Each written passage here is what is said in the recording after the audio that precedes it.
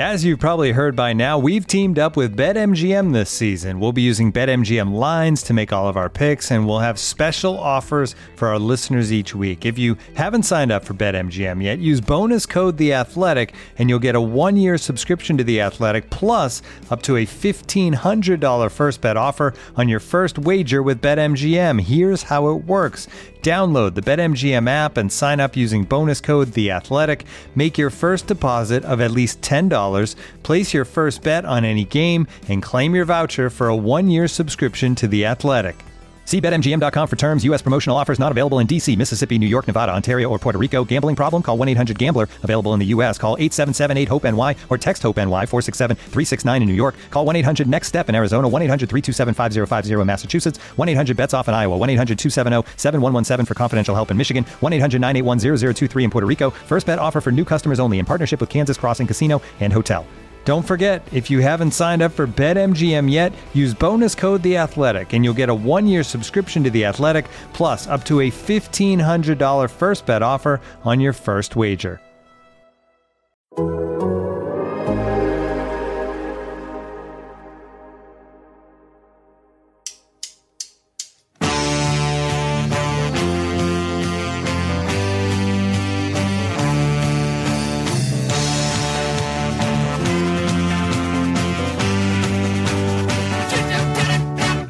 Welcome to the Total Soccer Show and our latest batch of listener questions. On today's show, we're tackling Pro-Rel. We're ranking our favourite animal pitch invasions, and we're asking, why soccer so popular?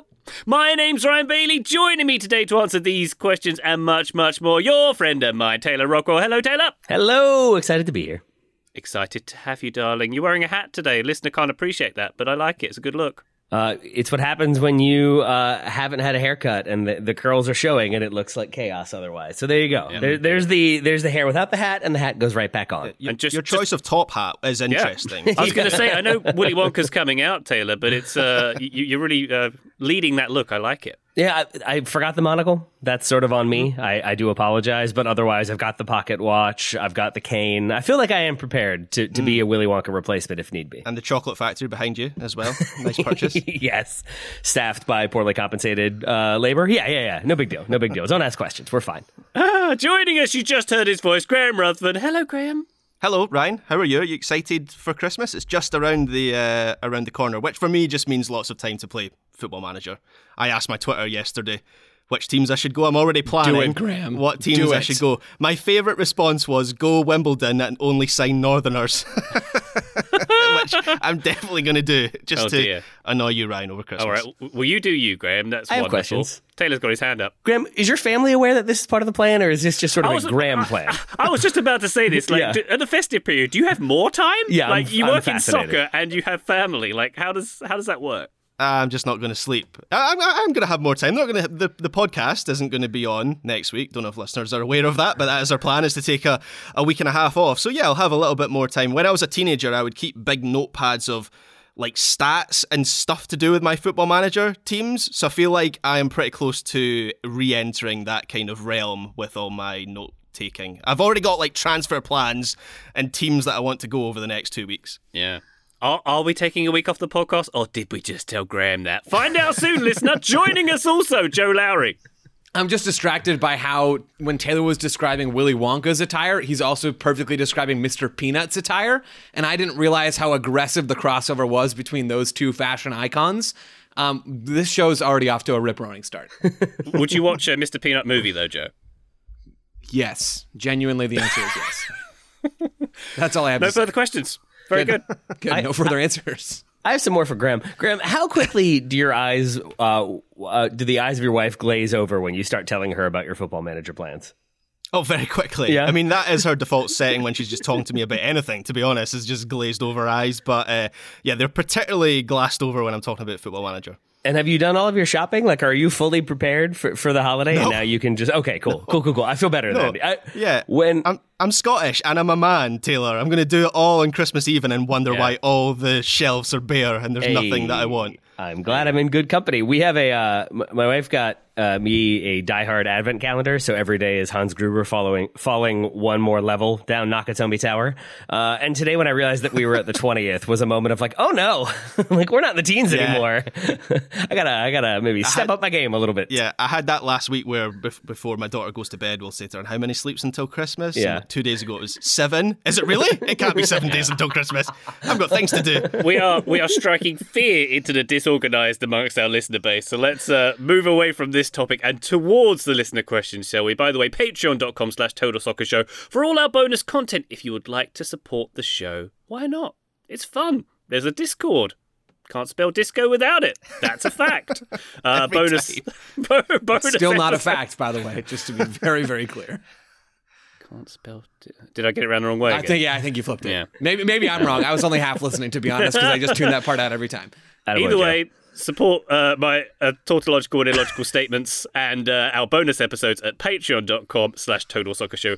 Thank you very much. Listener questions are coming in. Here's one from Cam Tate. This is a big one. Maybe one we don't often take a step back and look at quite enough. Cam says, why is soccer the world's most popular sport? Now, Taylor, does seem to be the case. It is the world's most popular sport. Billions of fans estimated by the several internet websites I looked at to get that number. I think there's a few reasons I would outline for its popularity. Very little equipment needed. It's very universal, very simple rules. So adoption is very easy across any territory. And also we can delve into all the politics and the British exporting things, being a superpower, and the reason why cricket is the second most popular sport in the world. That kind of imperialism. Is that really true? Fun. Yeah. Oh, man, it's not the second best. Sorry, you said Gerard Piqué's Balloon League? That's what you said, right? That's coming in hot in third, Joe, Awesome. behind cricket and All right. soccer. Yeah. I guess I'm not surprised by that. I feel like basketball is maybe coming for cricket in the near future, but maybe we've also been saying that for quite some time. Ryan, I think you've laid the basics really well. And where I always start with this, weirdly, is paintball. The one time I played paintball in my life, I remember thinking, like, there are so many barriers to playing this. I don't understand how it will ever like truly catch on. And I don't think it will. Because to play paintball, you have to get to the facility, which is usually like in some isolated area, which means you have to have transportation, you have to have money for gear, money for like the balls themselves, money to even play in the facility because you can't just sort of do it in your neighborhood. People don't like having paint shot at their homes, it turns out. In soccer, by contrast, you really just need a ball, and you can play in your backyard. You can play in a hallway. Daryl and I used to play soccer tennis at halftime of games when we needed a little bit of like pick-me-up energy. I drove past just an open field last week, as one does, for fun. And there was like a group of clearly high schoolers just like out on a Saturday afternoon, just kicking around. And I feel like that is a way to get out, sort of have some physical engagement, but just pass the ball around. We used to play a game called One Touch that required very little effort, and we would play that for like 6 hours at a time. So I think it lends itself towards people playing a number of different games in a number of different ways, but it's a very simple game to pick up, as you said, Ryan. And then I think from the history perspective, it is the case that it's basically exported at a time, at like the right place, right time, right moment, where it just gets kind of picked up and catches fire and spreads from there. So I think there is an element of right place, right time in history, as well as the kind of growth via export, and then also just the simplicity of the game and the ease that you can play it with. Yeah, well, I for one was expecting a paintball analogy to kick off this question. Got Yeah, you. very good. Graham, any other random sport analogies? Pickleball, maybe? The most random analogy I have is kind of F1. So I'm an F1 fan. I know you dabble in a bit of F1 as well, Ryan, and it's similar to Taylor. Oh, man, I hate how much I like that. That was amazing. That was so good. Anyway, F1, the barriers to entry are quite high, right? For F1, there's a reason that all those guys are the sons of billionaires. It's not cheap to get started in that sport, and you can't really at lunchtime, to Taylor's point, you can't really at lunchtime be like, do I nip out to the park and play a bit of F1? Doesn't really work that way, so football has that going for it. The other thing that I kind of I landed on as an answer for this question, so I know the beautiful game is a bit of a cliche, but soccer really is like an attractive, spectacular sport. So here's an analogy. My dad isn't a football fan at all, right? He'd struggle to name a player not called Messi or Ronaldo. But the other week, I showed him their Garnacho overhead kick against Everton on my phone, and he thought that was cool. He thought that was like an amazing thing. If that had been a rugby scrum or a good F1 pit stop or something like that. It just doesn't have the same kind of like wow factor. Soccer lends itself to people. Well, in the past it used to be the water cooler discussion, like soccer lends itself to that. In the modern age it kind of lends itself to social media impressions. So I think that is definitely a factor in why it's the most popular.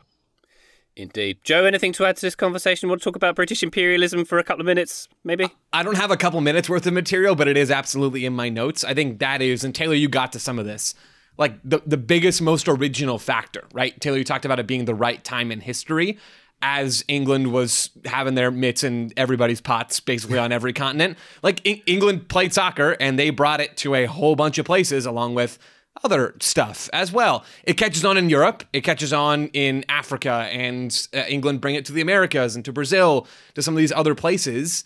And all of a sudden, now people are playing soccer everywhere. And at that point, that's when the simplicity of the game in terms of the equipment needed, I think, takes over as the biggest factor. Without England, muddying up the waters everywhere and bringing it to all these different places, I don't think soccer becomes what it is today. And without the nature of the sport being so simple from an equipment perspective, I also don't think it catches on in the way it does today.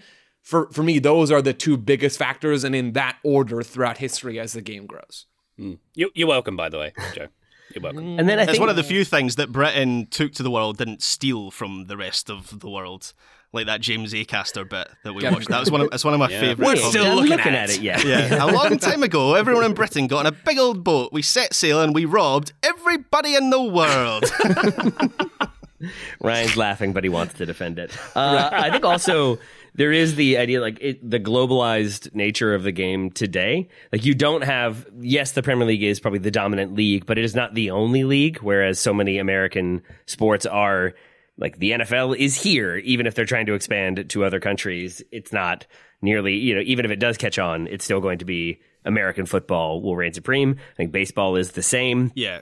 You have it in other countries, but it is Major League Baseball. Hockey, kind of the same too. I think with soccer, you can have so many different leagues and you can have players from different countries playing in those leagues. And I think it does sort of generate global interest in so many different ways, not to mention like little things that further that, like FIFA. I think just it being a very catchy video game to play pulls people in from a young age, and you can go and play with your own team and get familiar with players and clubs. And then you want to watch a little bit more and see what they're actually doing. And I think it has so many different aspects that I think are enjoyable, including those clips that I think pull in people who are sort of nominally interested. When you see that bike, maybe that makes you want to watch a little bit more, even if it means you end up watching Manchester United.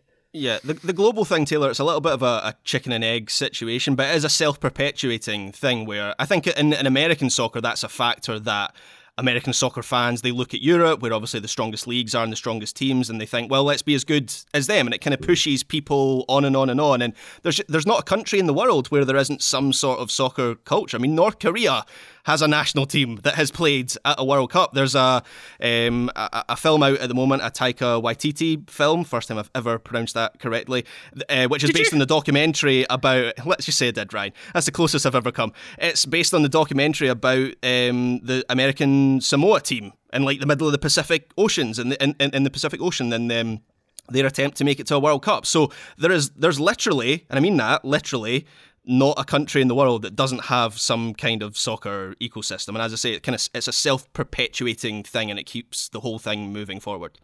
Wonderful. Long may it continue. Cam, thank you very much for that question. Let's go to Ben Sundstrom, who says, the USMNT has a history of playing in Copa America in the past, but how would today's team fare if they were to compete in other Confederations Cup competitions? The Euros, the Africa Cup of Nations, Asian Cup, OFC Nations Cup, etc., and so on.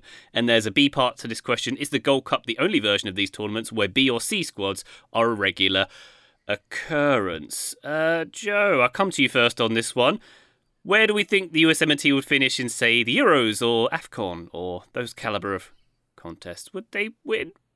Some of them, I think, that have a really good chance to win. So I went back to the most recent edition of each of these tournaments to give at least some baseline for the format and for the teams participating, and just sort of tried to imagine if all of those teams are in the present day, because that's easier than trying to extrapolate out who all would be in what pots for all this stuff, and it gets really complicated. So this is already complicated, but I chose the path of slightly less resistance. The last edition of the Euros was played in 2021. being generous to the US, I gave them pot 2 status, which I think is possible.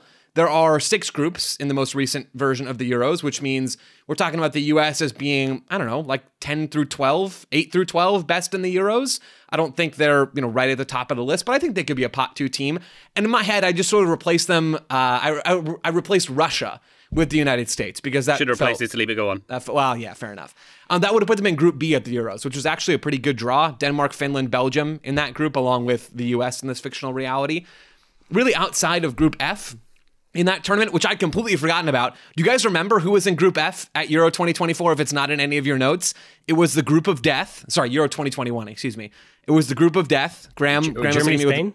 Germany, France, Portugal, and Hungary. That is a brutal group. Like, that is a really, really good group.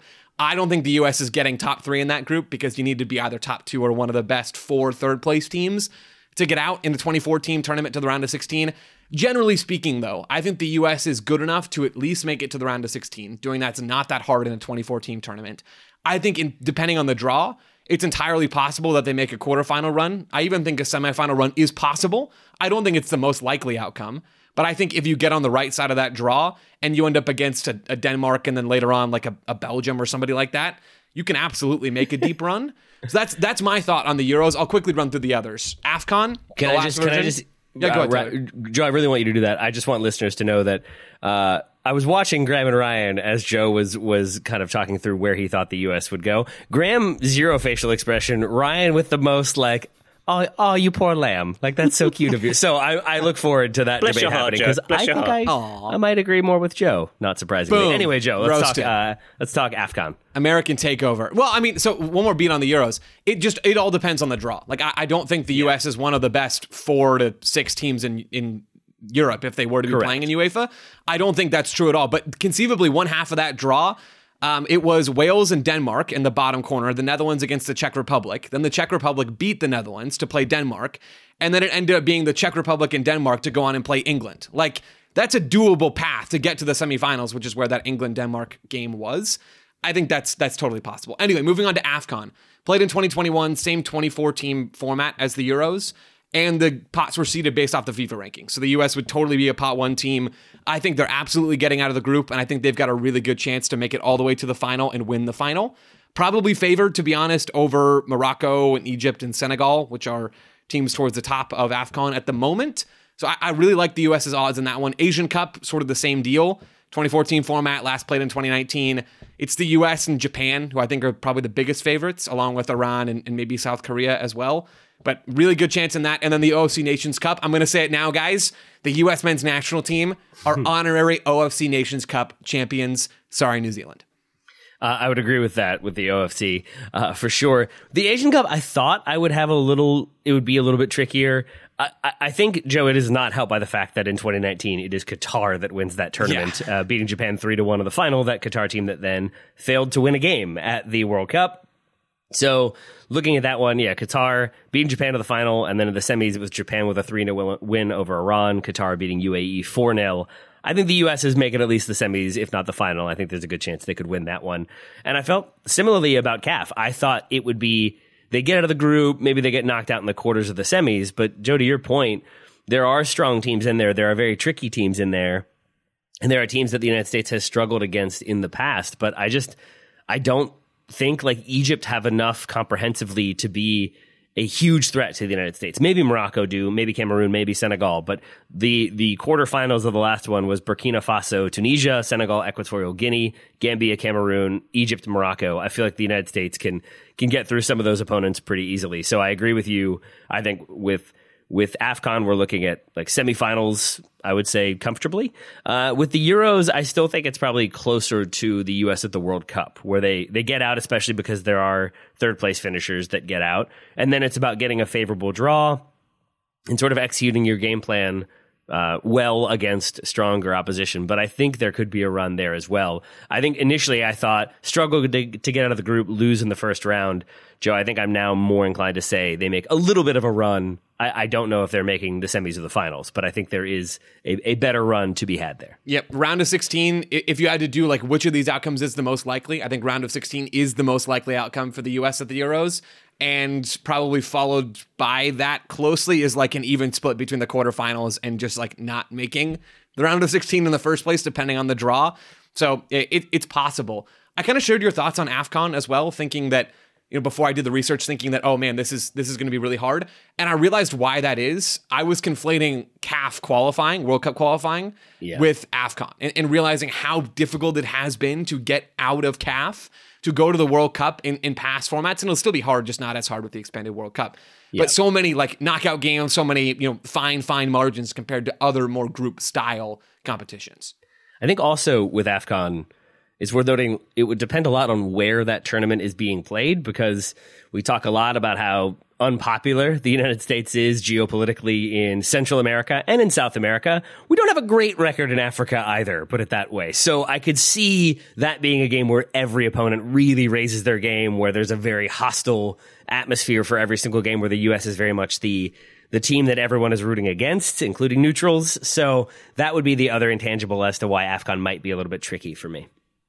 Yeah, I think that's a good point, Taylor. I agree with most of what's been said so far, but there is the presumption that these games are played in a vacuum, which they're not. There would be difficulties in playing difficulties playing everywhere for the States. Because and we had never had any problems in Southeast Asia, so like that would just go swimmingly as well, I'm sure. I mean, I can't think of a territory where the US would get lavished with praise, frankly, but... Wisconsin? Yeah, there's that. The Asian Cup in Wisconsin. Graham, what do you think? OSC Nations Cup in Wisconsin next time around? What do you think? Yeah, why not? I do think the US would have a very good chance of winning the OFC Nations Cup, given that when I look through the past tournaments, Papua New Guinea made the last Nations Cup final in 2016. 2016, by the way, you may have noticed, is quite a while ago. That's like 7 years ago. They just didn't play the last Nations Cup because of COVID. They just said, we'll just forget that was in the schedule. They never played it. So it doesn't exactly say a great deal about the standard of that competition. I broadly agree with everything that has been said so far. On you go, Ryan? I want to drop a nerdy fact. My great-great-grandfather was governor of Papua New Guinea, because there was a time when the British military people in the British military were just given jobs like that. Right, I've got so many questions. Who lived in his neighborhood? That's what the people want to know. What famous soccer players lived in his neighborhood? All this time we've been joking and laughing about British colonisation. You were the ones that were doing it. Your family was doing it. Just got real. Yeah, sorry about that. It did get real. Ryan, can I get a surname? No. Let's continue. I just need to read about what atrocities were committed under your grandfather's tenure in charge. Let's move on. Wow. Anyway, I broadly agree with everything that has been said. I think I slightly disagree with kind of the standard of the teams at the top of AFCON. So I certainly agree you'd hope the US would make the semi-finals a good number of times. I'm not saying you guys are writing off Senegal and Egypt and Morocco as no-hopers. I just think those would be very difficult games for the US. Morocco made the semi-finals of the last World Cup. Senegal, I know they didn't do excellent at the last World Cup, but I remember they won AFCON when Sadio Mane scores the penalty to win it. They were very impressive in that tournament. And Egypt are the kings of AFCON. They always seem to turn it on for AFCON and struggle a little bit in the World Cup.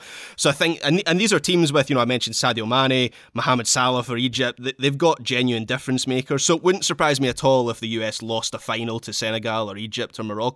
But yes, I agree that the US would be in that group looking to win AFCON every single time.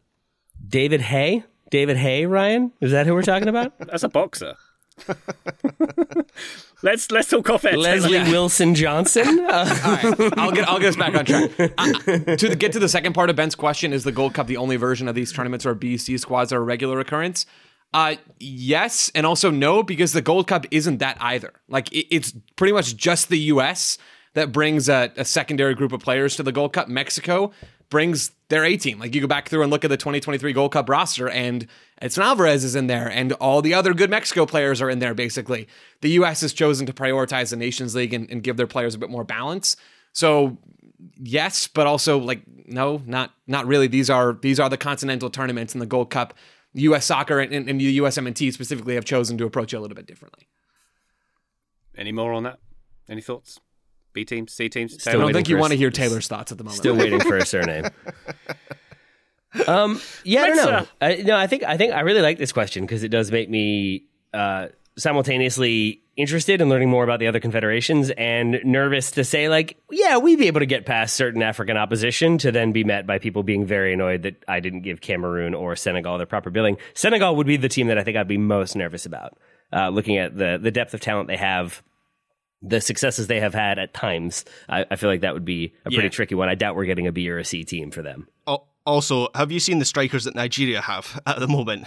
Every good one on the planet right now, except for Harry Kane, exactly. plays for Nigeria. So actually, Nigeria are a funny team where they don't, they kind of underachieve a lot of the time. But in terms of talent, they might actually be like the biggest threat to the US. Wonderful stuff. Oof. Those names get better and better. Wow. Okay then. Okay, Nigeria. They've got a lot of good strikers at the moment. We'll be on the other side of the bracket from them. We'll be fine. Good stuff. Thank you very much, Ben, for that question. Let's take a quick break. When we come back, we're talking MLS, we're talking USL. We're maybe not talking about George Thomas Bailey being Governor General of Papua New Guinea. We'll find out. Back shortly. There we are. Looking for an assist with your credit card but can't get a hold of anyone? Well, luckily, with 24/7 US-based live customer service from Discover, everyone has the option to talk to a real person anytime, day or night. Yep, you heard it right. You can talk to a real human in customer service anytime. Sounds like a real game changer, if you ask me. Make the right call and get the service you deserve with Discover. Limitations apply. See terms at discover.com/creditcard.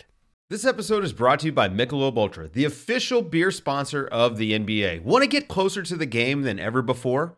Michelob Ultra Courtside is giving fans the chance to win exclusive NBA prizes and experiences like official gear, courtside seats to an NBA game, and more. Head over to MichelobUltra.com/courtside to learn more.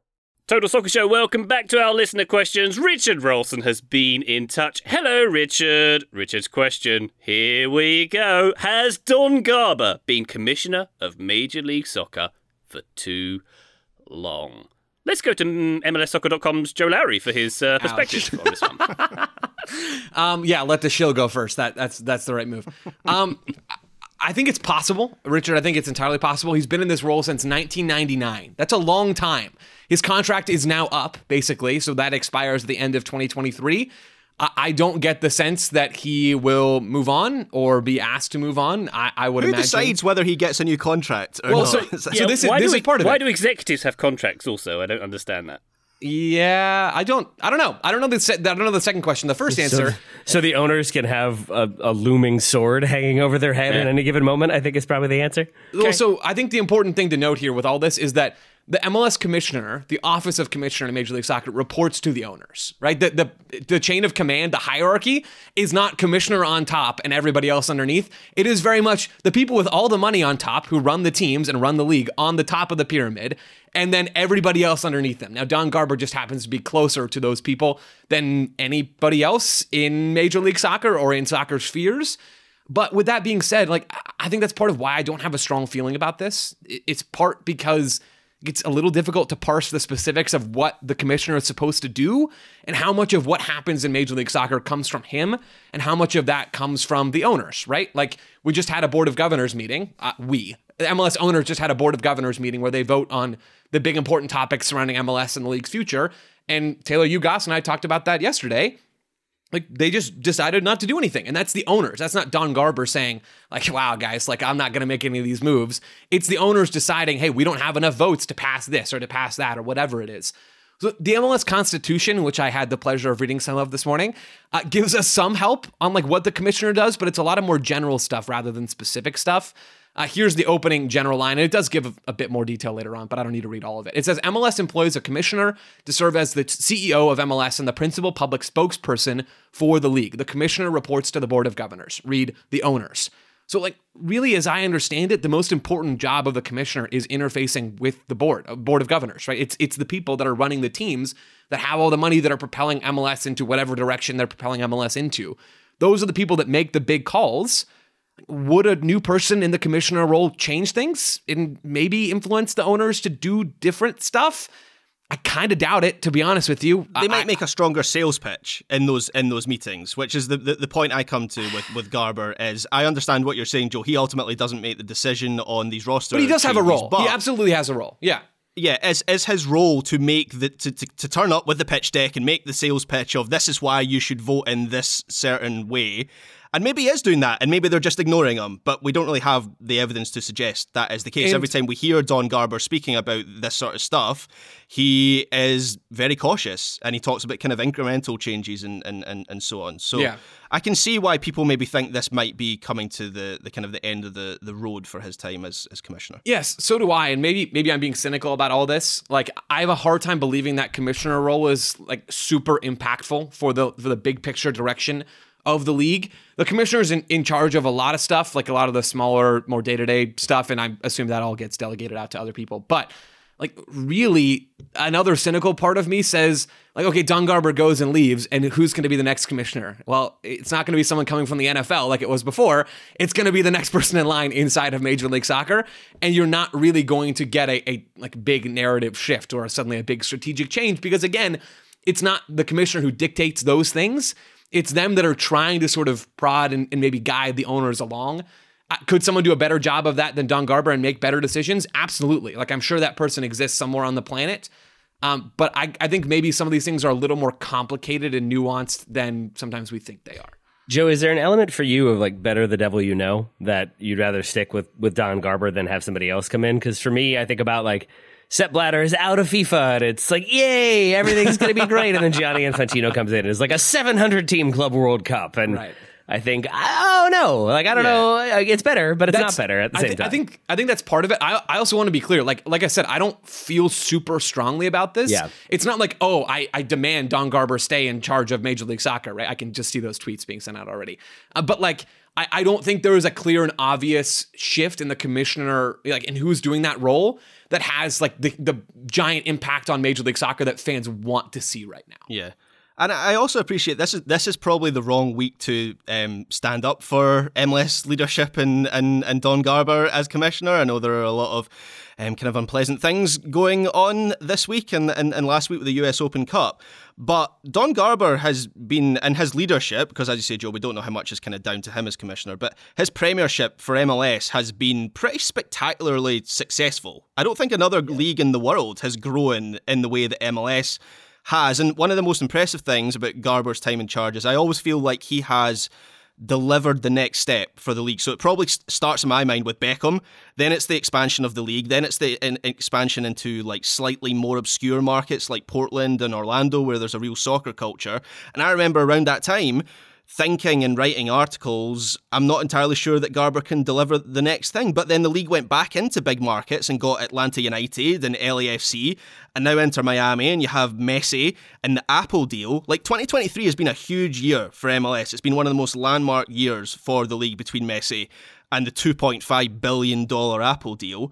Having said all that, just to come back to my earlier point, I do kind of wonder if this might be the jumping off point for Garber, and it's the lack of roster rule changes for next season, and just the general feeling of settling for what the league has at the moment rather than pushing it. And I listened to yesterday's podcast with the three of you, with Gas, and very good points were made. I would recommend listeners go and listen to that, and how Gas in particular did a good job of explaining how owners would see it as this being a sign of the success that they have had. Why would they change course when this is what it has delivered so far? I can see that argument, but from my point of view, this is the time to really push on so that when Messi leaves and after the 2026 World Cup passes, you have one of the strongest leagues in the world. And I'm just not convinced that the current leadership is terribly interested in that kind of direction. I think to go back to that episode for a moment, like, it's telling that the commission that comes together to decide on expanded roster rules and roster spots and the like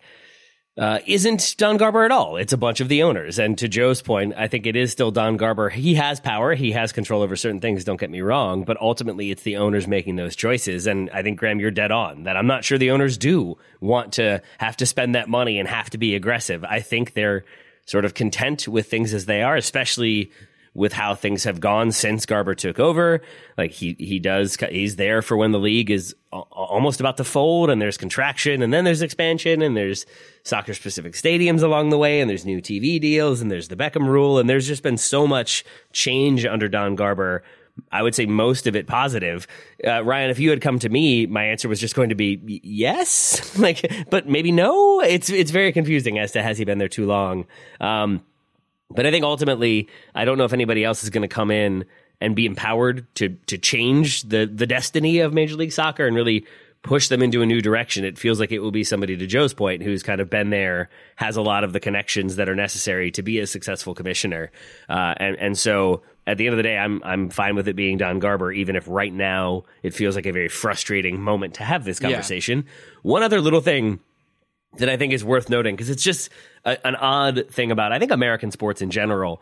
I looked at some of the other commissioners because I was wondering what the kind of standard is. And commissioners are there for a long time. So Adam Silver has been NBA commissioner since 2014. Before him, it was David Stern from 1984 until 2014. So that tells you how the NBA goes. It's been Roger Goodell since 2006 in the NFL. Before him, it was Paul Tagliabue from 1989 to 2006. And Gary Bettman has been the NHL commissioner since 1993. He's still the NHL commissioner. And so I think it is just a person who, I shouldn't say just a person, but it seems to be a person who can sort of manage the various demands of the different owners, some who want this, some who want that, and how you can kind of build consensus while still growing the league. And I think Don Garber has done that. So I don't think he's been there too long, but it is a really interesting question. Yeah. Plus, Adidas have already printed all the balls for next season with his signature on it, and they don't want to redo all that. So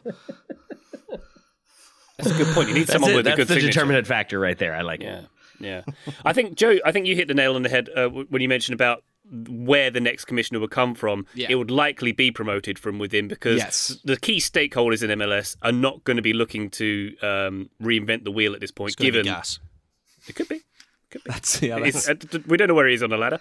The key stakeholders aren't going to want to shake things up too much given the trajectory that the league has been on and the milestones it's achieved. Yep. I think I would be absolutely flabbergasted if the new commissioner of Major League Soccer, whenever there is one, does not come from within Major League Soccer or a surrounding relevantly tied organization. Like, if folks want change and like, as a fan, I think having change would be great, and having more good players in MLS would be awesome. If people want that to happen, like, maybe changing the commissioner can do something, but as far as what would be a much more impactful change, it's changing ownership in a number of key markets so that you can get the supermajority that you need to go along with Arthur Blank and Jorge Mas and these other owners, Larry Berg, that want to push things forward, while there's ownership in Dallas and Vancouver and some of these other markets that just are really happy with how Colorado, obviously, like ones that are really happy with how things are now. And to an extent, they're right to be that way.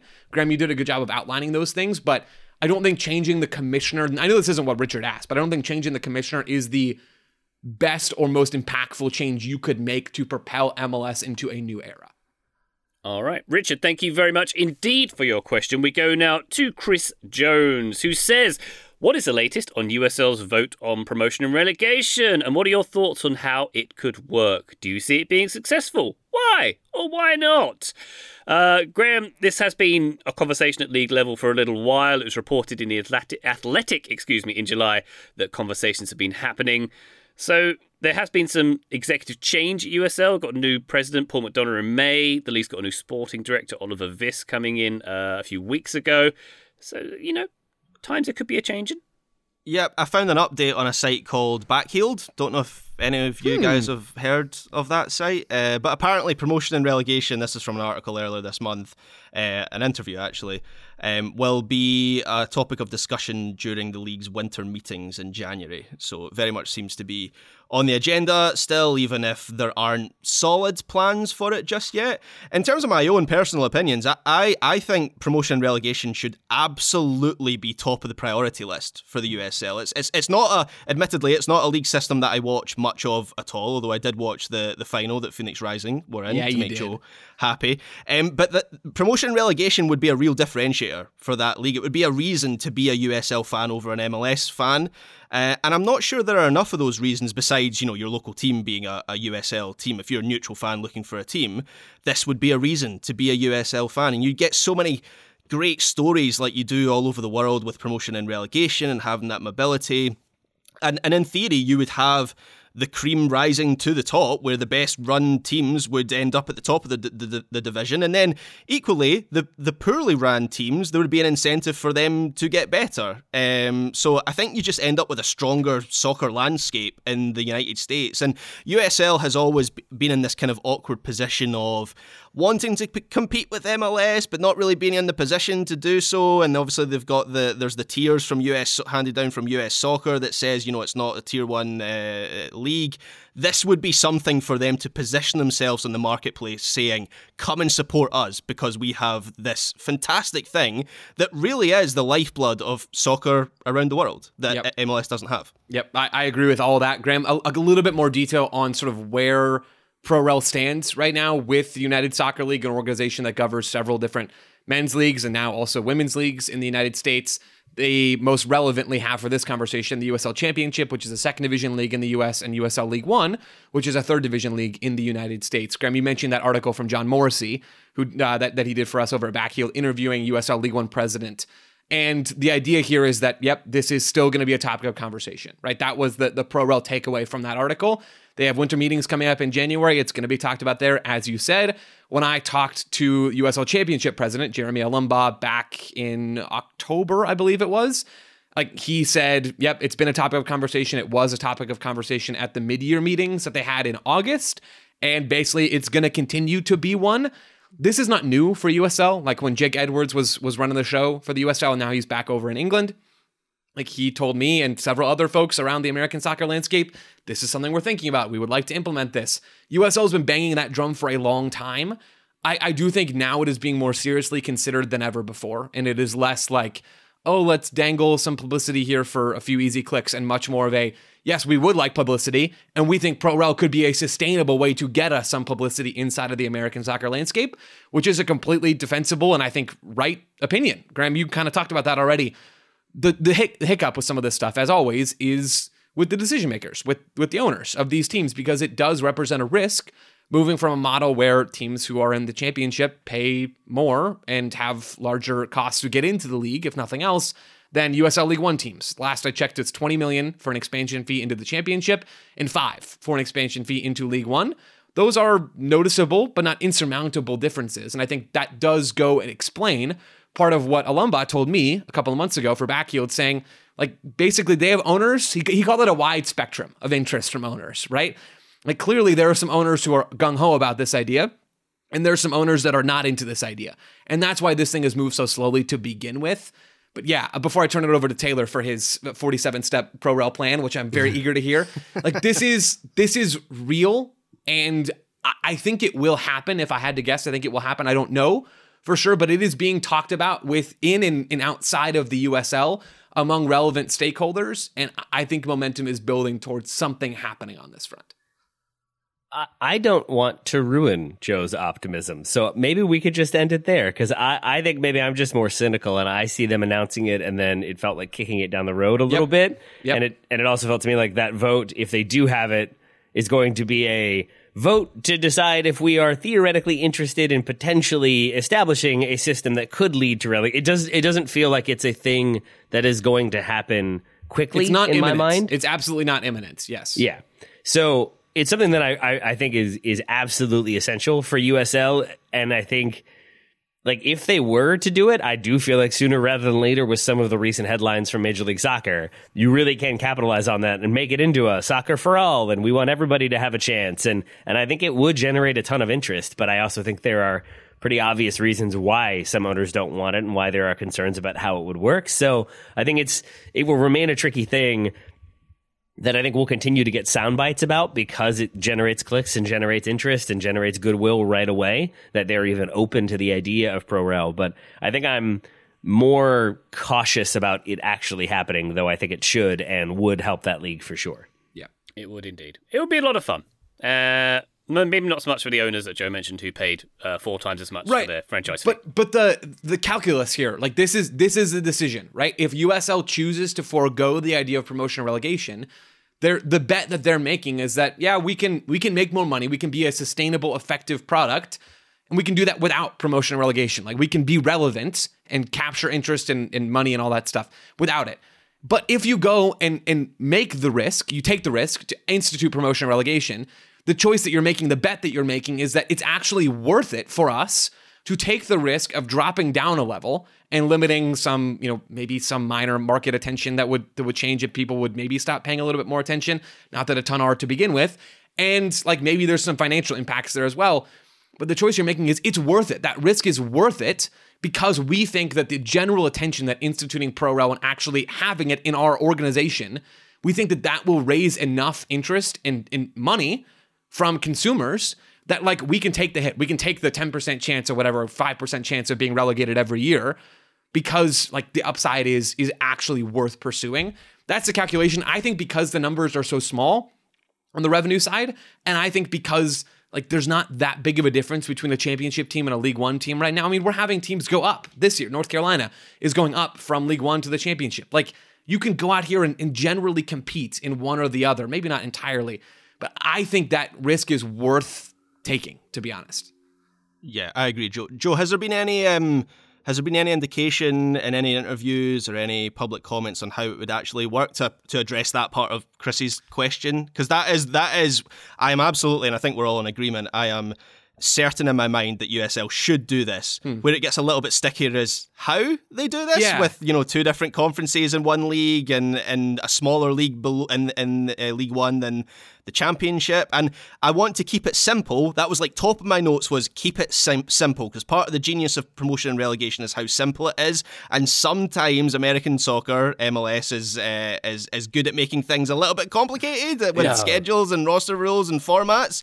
But I did kind of struggle to come up with, other than just having three down, three up. Yeah. And then just kind of like reshuffling the East and the West in the Championship like you would do with like an expansion team. I kind of struggled to come up with anything more than that. Yeah, so I asked Alumba about this idea, and like he ended up talking a bit about March Madness, and I didn't really understand exactly what the train of thought was on that front. We did have USL League One institute a new cup competition, and maybe this is going to expand inside of the USL, and there is some like knockout element to some of this, but Graham, to your point, feels like maybe there's some overcomplication being done on that front, but it wasn't like we're going to do a 64-team March Madness style knockout tournament and that's going to be our league format. I don't think that's what he was saying, but I don't really understand much. So to answer your question in a roundabout way, there hasn't been really anything concrete said about this. I've heard a few things and some things on the cup side that maybe we'll continue to see that expand over time. O'Neill said as much to John in that piece that Morrissey wrote. So like there is something there. But really, I think the simplest way to do it is exactly what you said, right? In the infrastructure you have now, conceivably, if you had to, tomorrow or next season or whatever, you could send 3 up from League One and 3 down from the Championship. I think the USL would like to add one more league underneath and have a 3 tiers of men's professional soccer. That is going to take a long time to do because they're having trouble expanding League One as it is with MLS Next Pro poaching some markets. So I think that is a decade plus off into the future, probably more than that. But yeah, just keep it simple at the beginning. Send 3 up, send 3 down, and bang, bang, boom. You've done it. Solved it. Wonderful. Solved soccer. There we go. I just have a bonus trivia for the Discord, because you all have said the phrase so many times. In what movie will you find the line, "What does 3 up, 3 down mean to you?" To which the response is the end of an inning. That's the question for the Discord, because I've watched that movie like 20 times when I was a kid. Are you asking the Discord because you know we won't know? Is that? Yes, yes, I am. Gotcha. Yes, I am. Cool. And you're correct. Yeah, you're spot on about that one. Let's take a break while listener Googles that answer. We'll be back with our favourite soccer announcers and, of course, the one you've been waiting for, animals invading the field. Back shortly. Looking for an assist with your credit card but can't get a hold of anyone? Luckily, with 24/7 US-based live customer service from Discover, everyone has the option to talk to a real person anytime, day or night. Yep, you heard that right. You can talk to a real human in customer service at any time. Sounds like a real game changer if you ask us. Make the right call and get the service you deserve with Discover. Limitations apply. See terms at discover.com/creditcard. This episode is supported by FX's Welcome to Wrexham. Celebrity owners Rob McElhenney and Ryan Reynolds' small-town Welsh football club has finally been promoted into League Two after 15 seasons in the National League. Dedicated staff and supporters celebrate the team's return to glory while bracing for the newfound challenges that come with being in a higher league. Will Wrexham AFC stand up to the challenge and rise again into League One? FX's Welcome to Wrexham, all new, Thursdays on FX, stream on Hulu. Total Soccer Show, welcome back to our listener questions. John Martin with an excellent one here. Who is each of your favourite game announcers? John nominates Derek Ray, solo announcing in the early aughts in the ESPN Champions League coverage. That's his personal favourite of all time. For me, Graham, Peter Drury. Right. So This is interesting that this question has come up this week, because watching, and interesting, I thought you might off the top of the question mention Peter Drury, because watching the Liverpool Man United game on Sunday there, I think I'm changing my mind a little bit on Peter Drury. He was my absolute favourite when I didn't have to listen to him every single week. When you've got a game on, when you get him on a game every so often, I'll explain my thinking. When you have a game on and he's the commentator, every so often it feels like a treat, and you get like a bit of poetry and great lines, and particularly for things like World Cup finals, World Cup openers, big games, he's the guy for that job. Now I'm getting him every single week on Sky in the Premier League. It's just a little bit too much. I don't need a soliloquy every time the teams come out for a match, especially if it's Burnley versus Bournemouth or something. So I still like him, but maybe not every single week. Have you ever seen Matilda, Ryan, the film? With the Danny Vito one? Yeah. Yeah? It's a little bit like where they get Bruce to eat the giant chocolate cake on the stage in the assembly. I like chocolate cake, but it's too much of it and I'm gonna be sick. I feel a bit like that with Peter Drury. So Peter Drury is too rich for your tastes. Okay, very good. Because of his command of the English language, Graham. Oh, he is a fantastic orator and a fantastic commentator from time to time. It's just a bit much. Like, as I say, like every single game, I'm like, you don't have to do poetry at the start of this one. All right, fair enough. Taylor, any thoughts on that?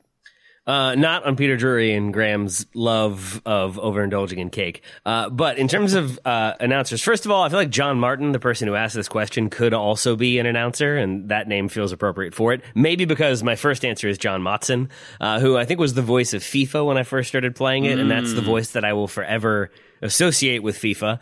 There's like a dryness to his delivery, like not in terms of the British dryness, like a dry sense of humor. I can't really explain it, but his voice alone I think is so great. And he's not, to my mind, I'm sure he has moments where he has great turns of phrase, but I think what I remember, and like when I went back and watched clips of him, is just much more honest assessments of like when Paul Gascoigne gets the yellow that will keep him out of the final, and there's just a like, oh no, like he's very clearly emotionally impacted by that. I just like the kind of candidness, but also his voice overall. And then a man whose name I will never be able to pronounce properly, Clive Tildesley? Is that how we say it? There we go. Clive Tildesley, yeah. I mean, the 1999 treble coverage alone, the way the turns of phrase in that one just are so loom so large in my head, and that is because I'm a Man United fan. But like them setting up for a throw in, and he calls that the base camp for the last final assault.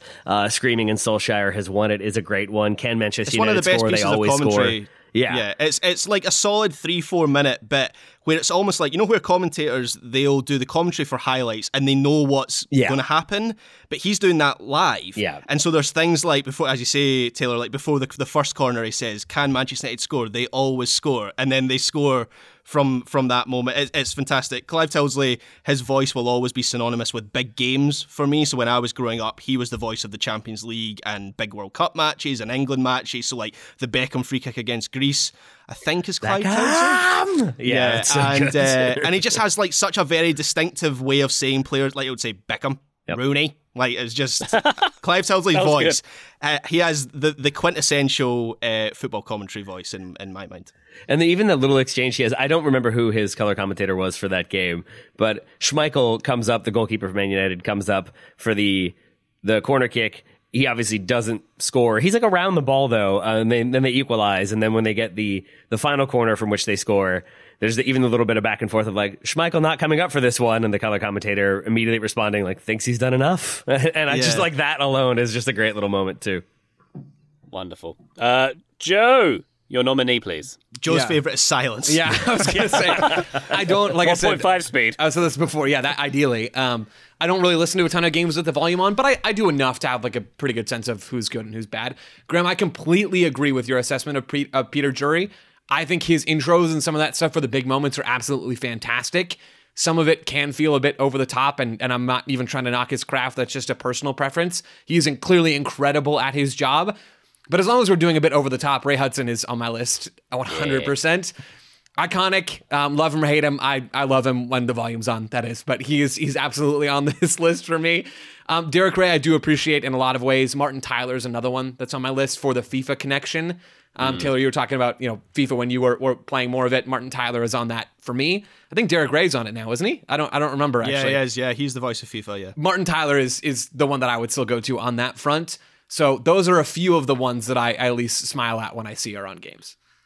John Champion is another one of my nominations. So if we're talking about a duo, John Champion and Ali McCoist are Hall of Famers for me with the chemistry that they have together. I think it was the 2018 World Cup ITV in the UK kind of put those together for games. I remember people on Twitter searching for games that those two were on because Ali McCoist was just having the time of his life going to museums and all these interesting, incredible Russian cities, and they've got really good chemistry between themselves. And I've also met John Champion once, and he couldn't have been nicer. So he's a good guy in my book. In terms of American commentators, MLS commentators, I'm interested in what you guys think. Kev Egan, who's someone that I listen to on MLS, I didn't realize until recently he's the voice of Monday Night Raw. Yeah, he is. I was watching a bit of WWE. I'm not a massive WWE fan, but it was on the TV one night, and I was like, that sounds like Kev Egan, the MLS commentator. It is. That completely blew my mind. I didn't know that he had that kind of cross interest between soccer and WWE. Yeah, I think Egan does a really good job. I think Tyler Terrens and Devin Kerr are both really, really good. It's been cool to see them go from commentating Phoenix Rising games to commentating national TV games for Fox. That's been awesome to witness. And I like Chris Whittingham. I like a number of the other Apple folks. There's also some Apple folks that I don't love quite so much. But yeah, Egan is definitely towards the top of the list. I really enjoy his games. I should know the answer to this, and I apologize that I don't. Who does the Serie A coverage here in the States? Where is it? Benetti and Chris Whittingham now as well. Yeah. Okay. I feel like maybe it was Benetti then for so long was just by himself calling games, and he could still make them very engaging and always had a ton of information to back up everything he was saying. So I feel like you could always watch his broadcast and learn. And I think that the same extends to Chris Whitty doing them. Yeah. And then Joe, Graham made the joke about silence being your favorite. I do know that you will switch over to the Spanish language coverage. And speaking a very limited amount of Spanish, I do sometimes find that strangely engaging when they're because they usually have a 3-person panel. Marcelo Balboa is sometimes on there, and he's pretty good from the Spanish, I understand. But just the kind of quiet arguments they will have when it's es roja, no, es roja. Es roja. And then you can hear them just sort of having that debate, and then eventually es roja, no, and they get very animated and very, but at the same time, dry sarcasm is pretty clear when it comes across regardless of the language. So I like a lot of the UDNA when I can't understand what they're saying, as odd as that might be. Well, was it roja? Yes, roja. Okay, good. Thank you. Thanks for clearing that one up. John, thank you very much for that question. One final one to squeeze in from Brian Avery. What is your personal favourite instance of an animal invading the pitch? Now, real talk, Taylor. This kind of question is why I podcast. This is why I get up in the morning, this kind of thing, frankly. I'm interested. Because I struggled to think of ones off the top of my head. I had to do a little bit of reading on this one. Did you have any that did just sort of come to mind right away? Yes. Well, I think the classic of the genre would be Anfield Cat, but not super interesting Anfield Cat, although it's appeared a few times. My favourite is one I wrote about when I blogged back in the day. It was in 2013. It was in a Swiss game between FC Thun and Zurich when a pine marten invaded the field.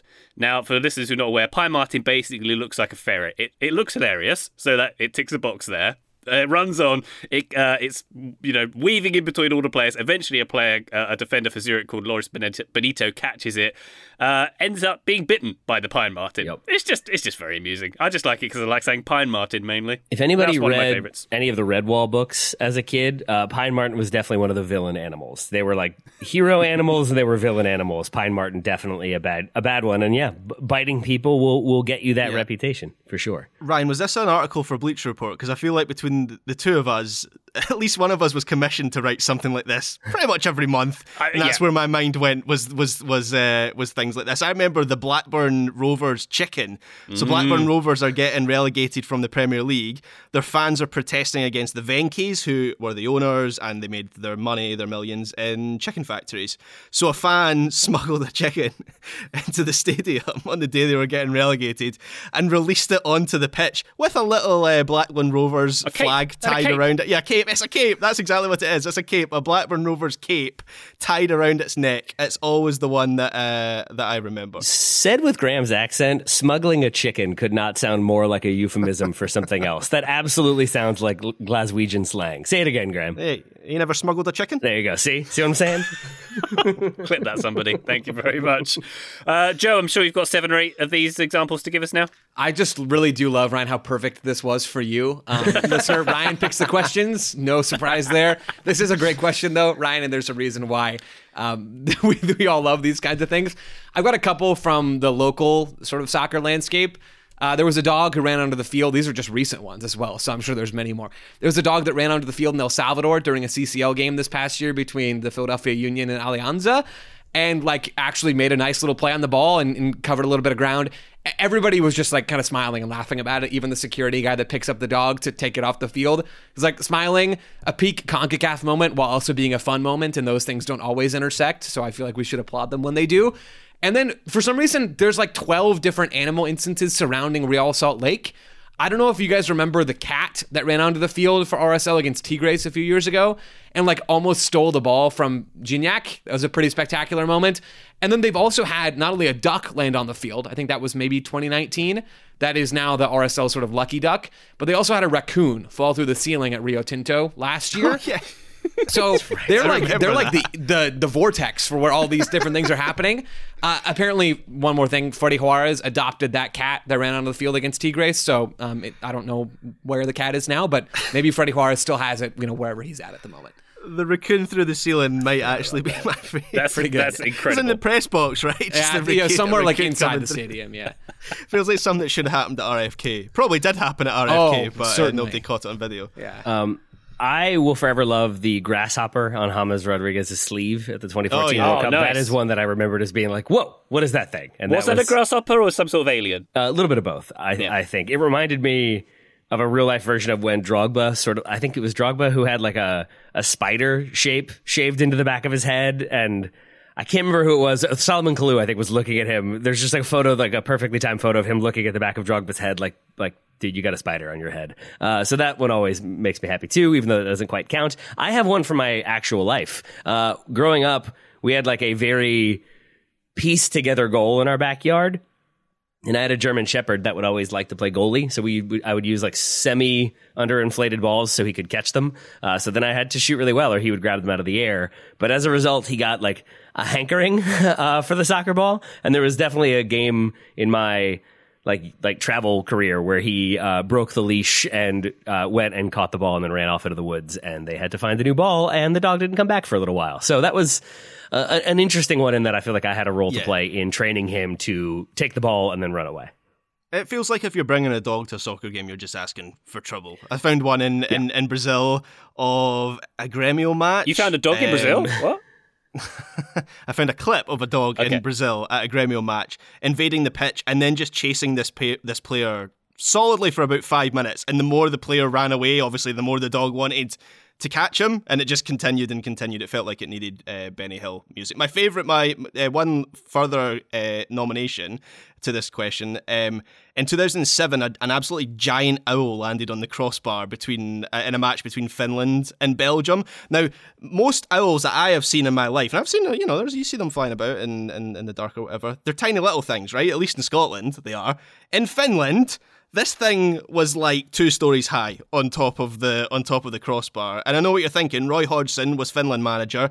He's a giant owl. It wasn't Roy Hodgson. It was an actual giant owl, and it was named Helsinki Citizen of the Year for 2007. When I did my research, I found that out. So was this a dream, Graham?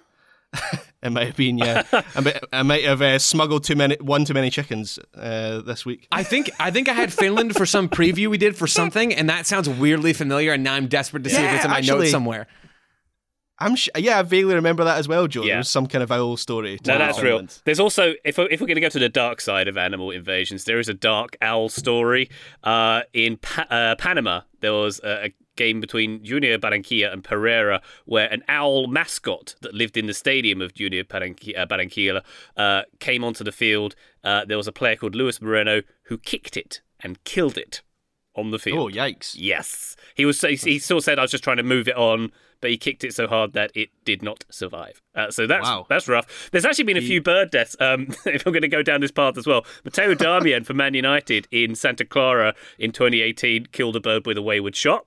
And on YouTube, there's a video. It's some kind of Aussie World Cup qualifier, Australian national team World Cup qualifier, where Lucas Neal just plays a pass along the field, and you just see this explosion of feathers where a bird does not make it. If you hit a bird with a shot, that's actually 2 goals. Joe, I think it's buried somewhere in the. 2 birds with 1 shot. Is that the saying? Joe, talk about it. Is there a Randy Johnson tie in here somewhere? I mean, there has to Randy be, right? Johnson That's the best one beating a bird with a 147 mile per hour fastball. It was probably Chase Field at that time. Who knows? Legendary Arizona Diamondbacks moment. Taylor, thank you for providing the platform for me to say that. I got you, buddy. That was on my non-soccer list. Cricket you're talking about Silence, Englishman. Cease. Right. In my opinion, the number one version of this in all sport is whenever there's just a gator on the golf course and there's like, oh, we got to navigate that thing. That's always a tricky one. And sometimes it leads to a Happy Gilmore situation, which we try to avoid. But just a reminder that like, oh yeah, there are dinosaurs near the golf course is always a fun one. Yeah, my takeaway from that is that we shouldn't do anything in Florida, personally. I don't know if that's what everybody Why else do is they have thinking, the golf but- courses in Florida and then create the lakes? Like, all these golf courses are man-made. They actually make the lakes for the alligators. Gotta put a to hide gator in there, baby. Gotta do it. Yeah. I was down in Hilton Head Island in South Carolina a few weeks ago, and it's a similar situation. There's golf courses everywhere, and they're just teeming with gators. And they're all, in the morning when it's sunny, they're all just walking around, and people are like, oh, should we wrestle that thing? Yeah, there it is. Yeah, cool. Yeah. When I went to Florida, we went to Florida. I went to Florida with a group of my pals when I was 21, and there was a big lake at a golf course. They all got really drunk and went skinny dipping in the lake. I wasn't there, and I told them the next morning that was definitely not a good idea, and you got very, very lucky. Oh boy. More skinny dipping stories from Graham on the Patreon, patreon.com/Total Soccer Show if you want to join us there. But that concludes our listener questions. Taylor Rockwell, thank you so much for your endeavours in this audio recording. Thank you, my friend. Well selected questions, well answered, everyone. I love this episode. Yay, very good. Joe Lowry, you superstar, you. Thank you very much. Oh, right back at you, Ryan. Thanks. And Graham Ruthven, smuggle ye chickens, etc. Thank you. Thank you, Ryan Bailey, Brigadier of Papua New Guinea, descendant. Tis an honour. Listener, thank you very much for joining us on this one. We'll be back on the feed very shortly, but for now, bye!